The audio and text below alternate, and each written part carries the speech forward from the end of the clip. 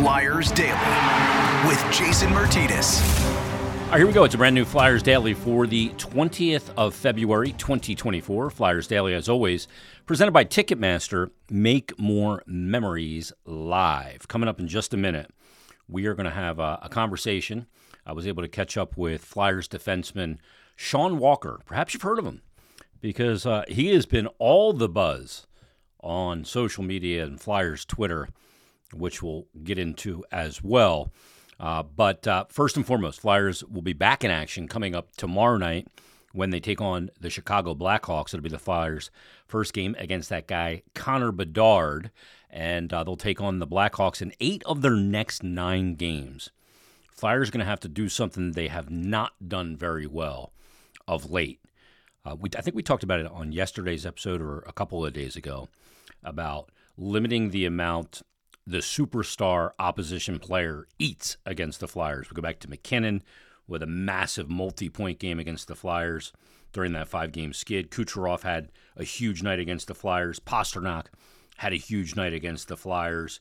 You look at some of the other games that they played just last week, Toronto and Austin Matthews with the natural hat trick. So it has not been easy sledding to limit the damage that superstar opposition players have. Now, coming up in 8 of the next 9 games, here's who they'll be dealing with. So you got to figure that part out now, and I think that starts with awareness. Bedard, obviously, tomorrow night is Chicago's best player.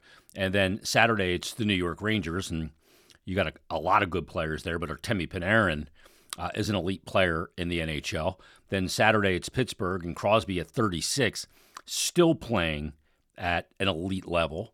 Unbelievable, frankly.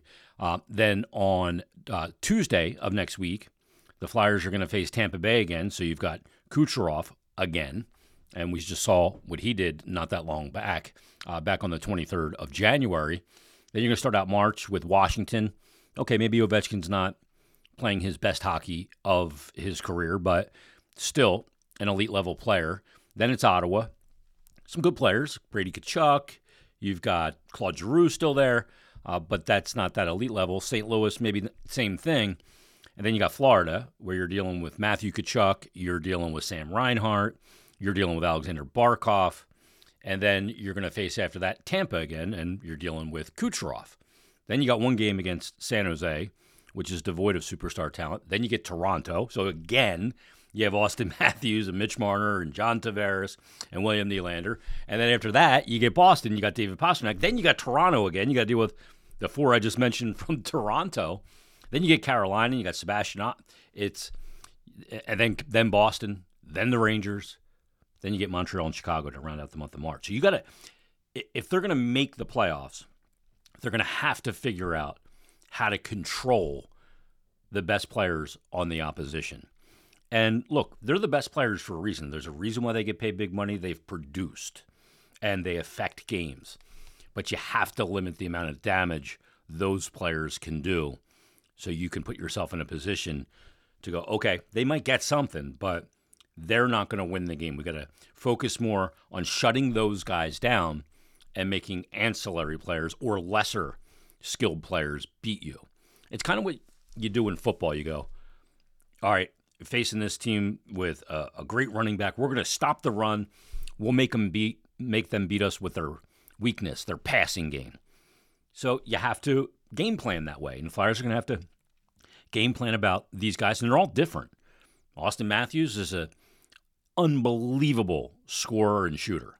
You look at Kucherov, an unbelievable everything, but he's a guy that will slow the game down until he doesn't want to slow it down. Or you look at, David Pastrnak, unbelievable shooter of the puck, but can also distribute. Panarin, more of a distributor. So you got to attack them in all different ways. And the Flyers are going to have to figure that out because there's a lot of star talent on the other side that they're going to have to deal with coming down in the last 6-7 weeks of this season. It's just the fact of the matter. How they do that remains to be seen. Now, when you're defending those guys, it's not just your defense that's defending them. It's the 5-man unit. Everybody's got to chip in. Everybody's got to do their job.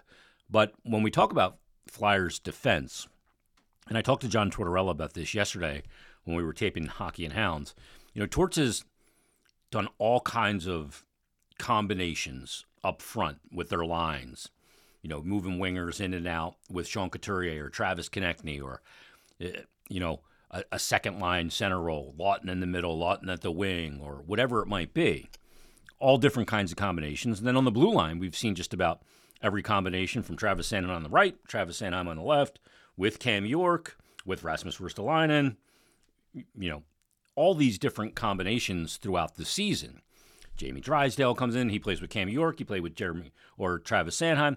So there's all these different combinations, but one has not been tinkered with really since training camp. All year, the pairing of Sean Walker and Nick Seeler, they have been together from the jump, and they have not been separated at any point. John Tortorella said yesterday to the media that it's been their most consistent and best defending pair all season. And look, there's something that goes into consistency also with playing with a certain guy. You have an unspoken language, or you know exactly where that guy is going to be. Now, we know that Sean Walker came in and has provided a lot of offense for the Flyers, plays the transition game really well, and part of him being able to jump up into the plays is knowing that a guy like Nick Seeler is going to have his back and is going to be in position if he does get caught in the offensive zone. So those two, the way they play off each other, has been one of the bright spots of this entire season, and a real big reason why they are where they are in the standings. Now, both guys are out there on expiring contracts, and their names have been mentioned quite a bit by, different reporters or insiders, whatever you want to call them. And, what are the Flyers going to do? Now, Sean Walker is an interesting one because while we didn't know much about Sean Walker here, and he's not a household name, he was in L.A. for all those years after playing his collegiate hockey at Bowling Green and then a couple of years in the American League. He came into the NHL back in 2018-19, played 39 games that season. He had 10 points, 3 of them goals. Then the next year, 1920, we know that's the pandemic year, he played in all 70 regular season games for the Los Angeles Kings, and he had 24 points. Pretty good season. And we think of defense when you think of the Kings, you think of Drew Doughty. That's the guy that overshadows everything. So Sean Walker, not this big household name, and I don't know how much people here, stay up at 10:30 to watch the Los Angeles Kings, when admittedly they weren't the greatest years for the Kings. So that's what he did in that 1920 season, 70 games, 5 goals, 19 assists, 24 points. Got a contract after that. His contract was up. He signed a 4-year contract worth $10.6 million, which is an AAV of $2.65 million. Very commensurate deal for a right-handed defenseman, putting up 24 points in 70 games. Then they come back, obviously, from the pause, and in 2021, he plays in 47 of the 56 games, and he's got 18 points, 5 goals again, 13 assists. Then in the 21-22 season, he only plays 6 games, has no goals and 2 assists, but comes back in 22-23, his last year in L.A., plays 70 games again, 3 goals, 10 assists, 13 points. He gets shipped to the Flyers, and so far here in Philadelphia, 56 games, 5 goals, 15 assists, and 20 points. And he's been a real nice find because he really plays the high transition offense, fast-paced hockey very well. Defends well, especially with a guy with a little bit of size next to him in Nick Seeler, and really can get the puck up the ice, join the rush, and we've seen all of the elements of Sean Walker's game. Very nice player. He is 29 years of age, so his name is out there. He's on an expiring contract, and earlier this season, it was a foregone conclusion. You trade Sean Walker, and you get a second-round pick, and you move on, and we're in a rebuild and the whole thing. But there's some reports that come out yesterday that the Flyers are considering retaining Sean Walker, extending Sean Walker. Then some numbers came out, $4.5 million on a 3 or 4 year contract, whatever it might be. And Flyers Twitter went into a crazy period. An absolute people just going bananas, saying, "Oh, they told us there was a rebuild. They lied to us again," prejudging anything to do with the rebuild and the general manager before he's even done it. it's kind of funny. I've been in this business for 30 years as a media member. Not really a media member now, but I'm a content creator. But doing sports radio for a very long time and being in the media. The biggest thing you need to understand, the most important thing when you hear leaks or information or inside information is this. That information got out because somebody wanted it to get out. Or it's agenda driven. A lot of times around NFL free agency, for example, NFL agents will put out there, my players talk to 6 teams. That's baloney most of the time. He's talked to 2, but he's trying to drive his price up. They are messaging to other general managers through the media. It's an agenda-driven leak or sourced information. And the same thing goes for teams. It does a general manager zero good to come out and say, we're in a rebuild, we're going to trade Sean Walker no matter what. Because your leverage is gone. This is all a leverage play all the time. A general manager, I think there's situations where a general manager, if he doesn't get a certain price for a player, even if you lose that player for nothing, you don't make a deal. And here's why. You don't make a deal because you don't want to be perceived as a guy that will accept less than what you were asking. You get that reputation, nobody's ever going to come up on their offer. Nobody's ever going to come up on their price. So it is about leverage. The more times you hang up the phone on a guy, say, you're not even close. See ya. That's not a bad thing. Now, some deals you have to work, and it work a long period of time to get done. Some people are saying, well, this information's getting out there. Why is Danny Briere putting it out there if that they're they want to extend him? Well, number one, I think it's truly is, we may want to keep him. But what we don't know, if they do keep Sean Walker, is what's the trickle-down effect. Sometimes you can't judge just the deadline on the deadline alone. Some players on expiring contracts are moved as deadline deals. Other players, and part of it, if you retain a guy, you go, okay, we're going to retain him, but in the offseason, we have another player that we're going to move, and the pieces of the puzzle, the trickle-down effect to put the puzzle pieces together, doesn't show its face in real time or at the same time a lot of times. So there's a lot of different elements to this, and you want to have leverage. The Flyers have pieces that other teams want. But if another general manager or another team is not going to meet the price, then I would rather not get anything than have the reputation of being an easy mark as a GM in the NHL. That's just me. I know some people just get a second-round pick. I know people love draft picks. They love it. We'll draft this guy in the second round. We'll draft this guy in the third round. People overvalue draft picks, in my opinion. Known commodities to me are more important. But that being said, how this plays out. If they extended Sean Walker and moved Rasmus Ristolainen in the offseason, is that palatable?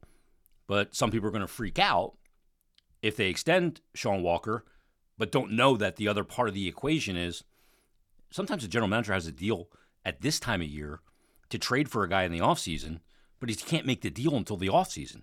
Team can't fit it now. All these are conversations that take place amongst the GMs. And lastly, the other thing is this. It was kind of pointed out there that, other GMs in the NHL probably, Danny Briere's leaking information. They probably don't want to deal with him. Danny Briere just pulled off one of the most complicated cloak and dagger trades. It's not a complicated move, but it was for a player that they drafted 5th overall that decided he didn't want to be here in Cutter Gauthier, and nobody knew that he was on the market for 6-8 months. Nobody. You know why? Because the Flyers asked teams that they were dealing with not to let it get out. It would severely damage their position in making a deal. And they respected Danny Briere and Keith Jones enough to not let it get out. That is respect. And you want to keep that respect. So how this all kind of breaks down at the deadline, look, the deadline's 2 weeks from this Friday. Let's not prejudge Danny Briere today on the deadline that hasn't even happened. You're going to spin yourself into knots. Let's judge things as they go. You can't even really judge a general manager in total for 3 years. Building a team takes time. You're in a rebuild. Some moves you may look at and go, well, that doesn't look like a rebuild move, extending Sean Walker at 29. Maybe if it's a 3-year contract and it's the gap, it's kind of the bridge to Oliver Bonk, maybe it does make sense. Or if you trade Rasmus Ristolainen, maybe it makes sense. If you get a first-round pick offer for Sean Walker, you may go, okay, I'm going to take that instead. So there's a lot of ways to do this. There's no one way in a rebuild. The general manager has to look at all the different pieces of the puzzle. From a financial standpoint, the immediate impact, the short-term or 2 to 3 year impact on your salary cap and how the puzzle pieces fit together, and then also the long-range outlook, 5+ years. How do the pieces of your cap fit together? How does that team fit together from a hockey standpoint, and all the other things that go along with it? So just want to put that PSA out there. Don't twist yourself in knots because of a report. A report. Remember, when a report comes out, that information was put out for a reason. It has an agenda, which we don't know what the agenda is.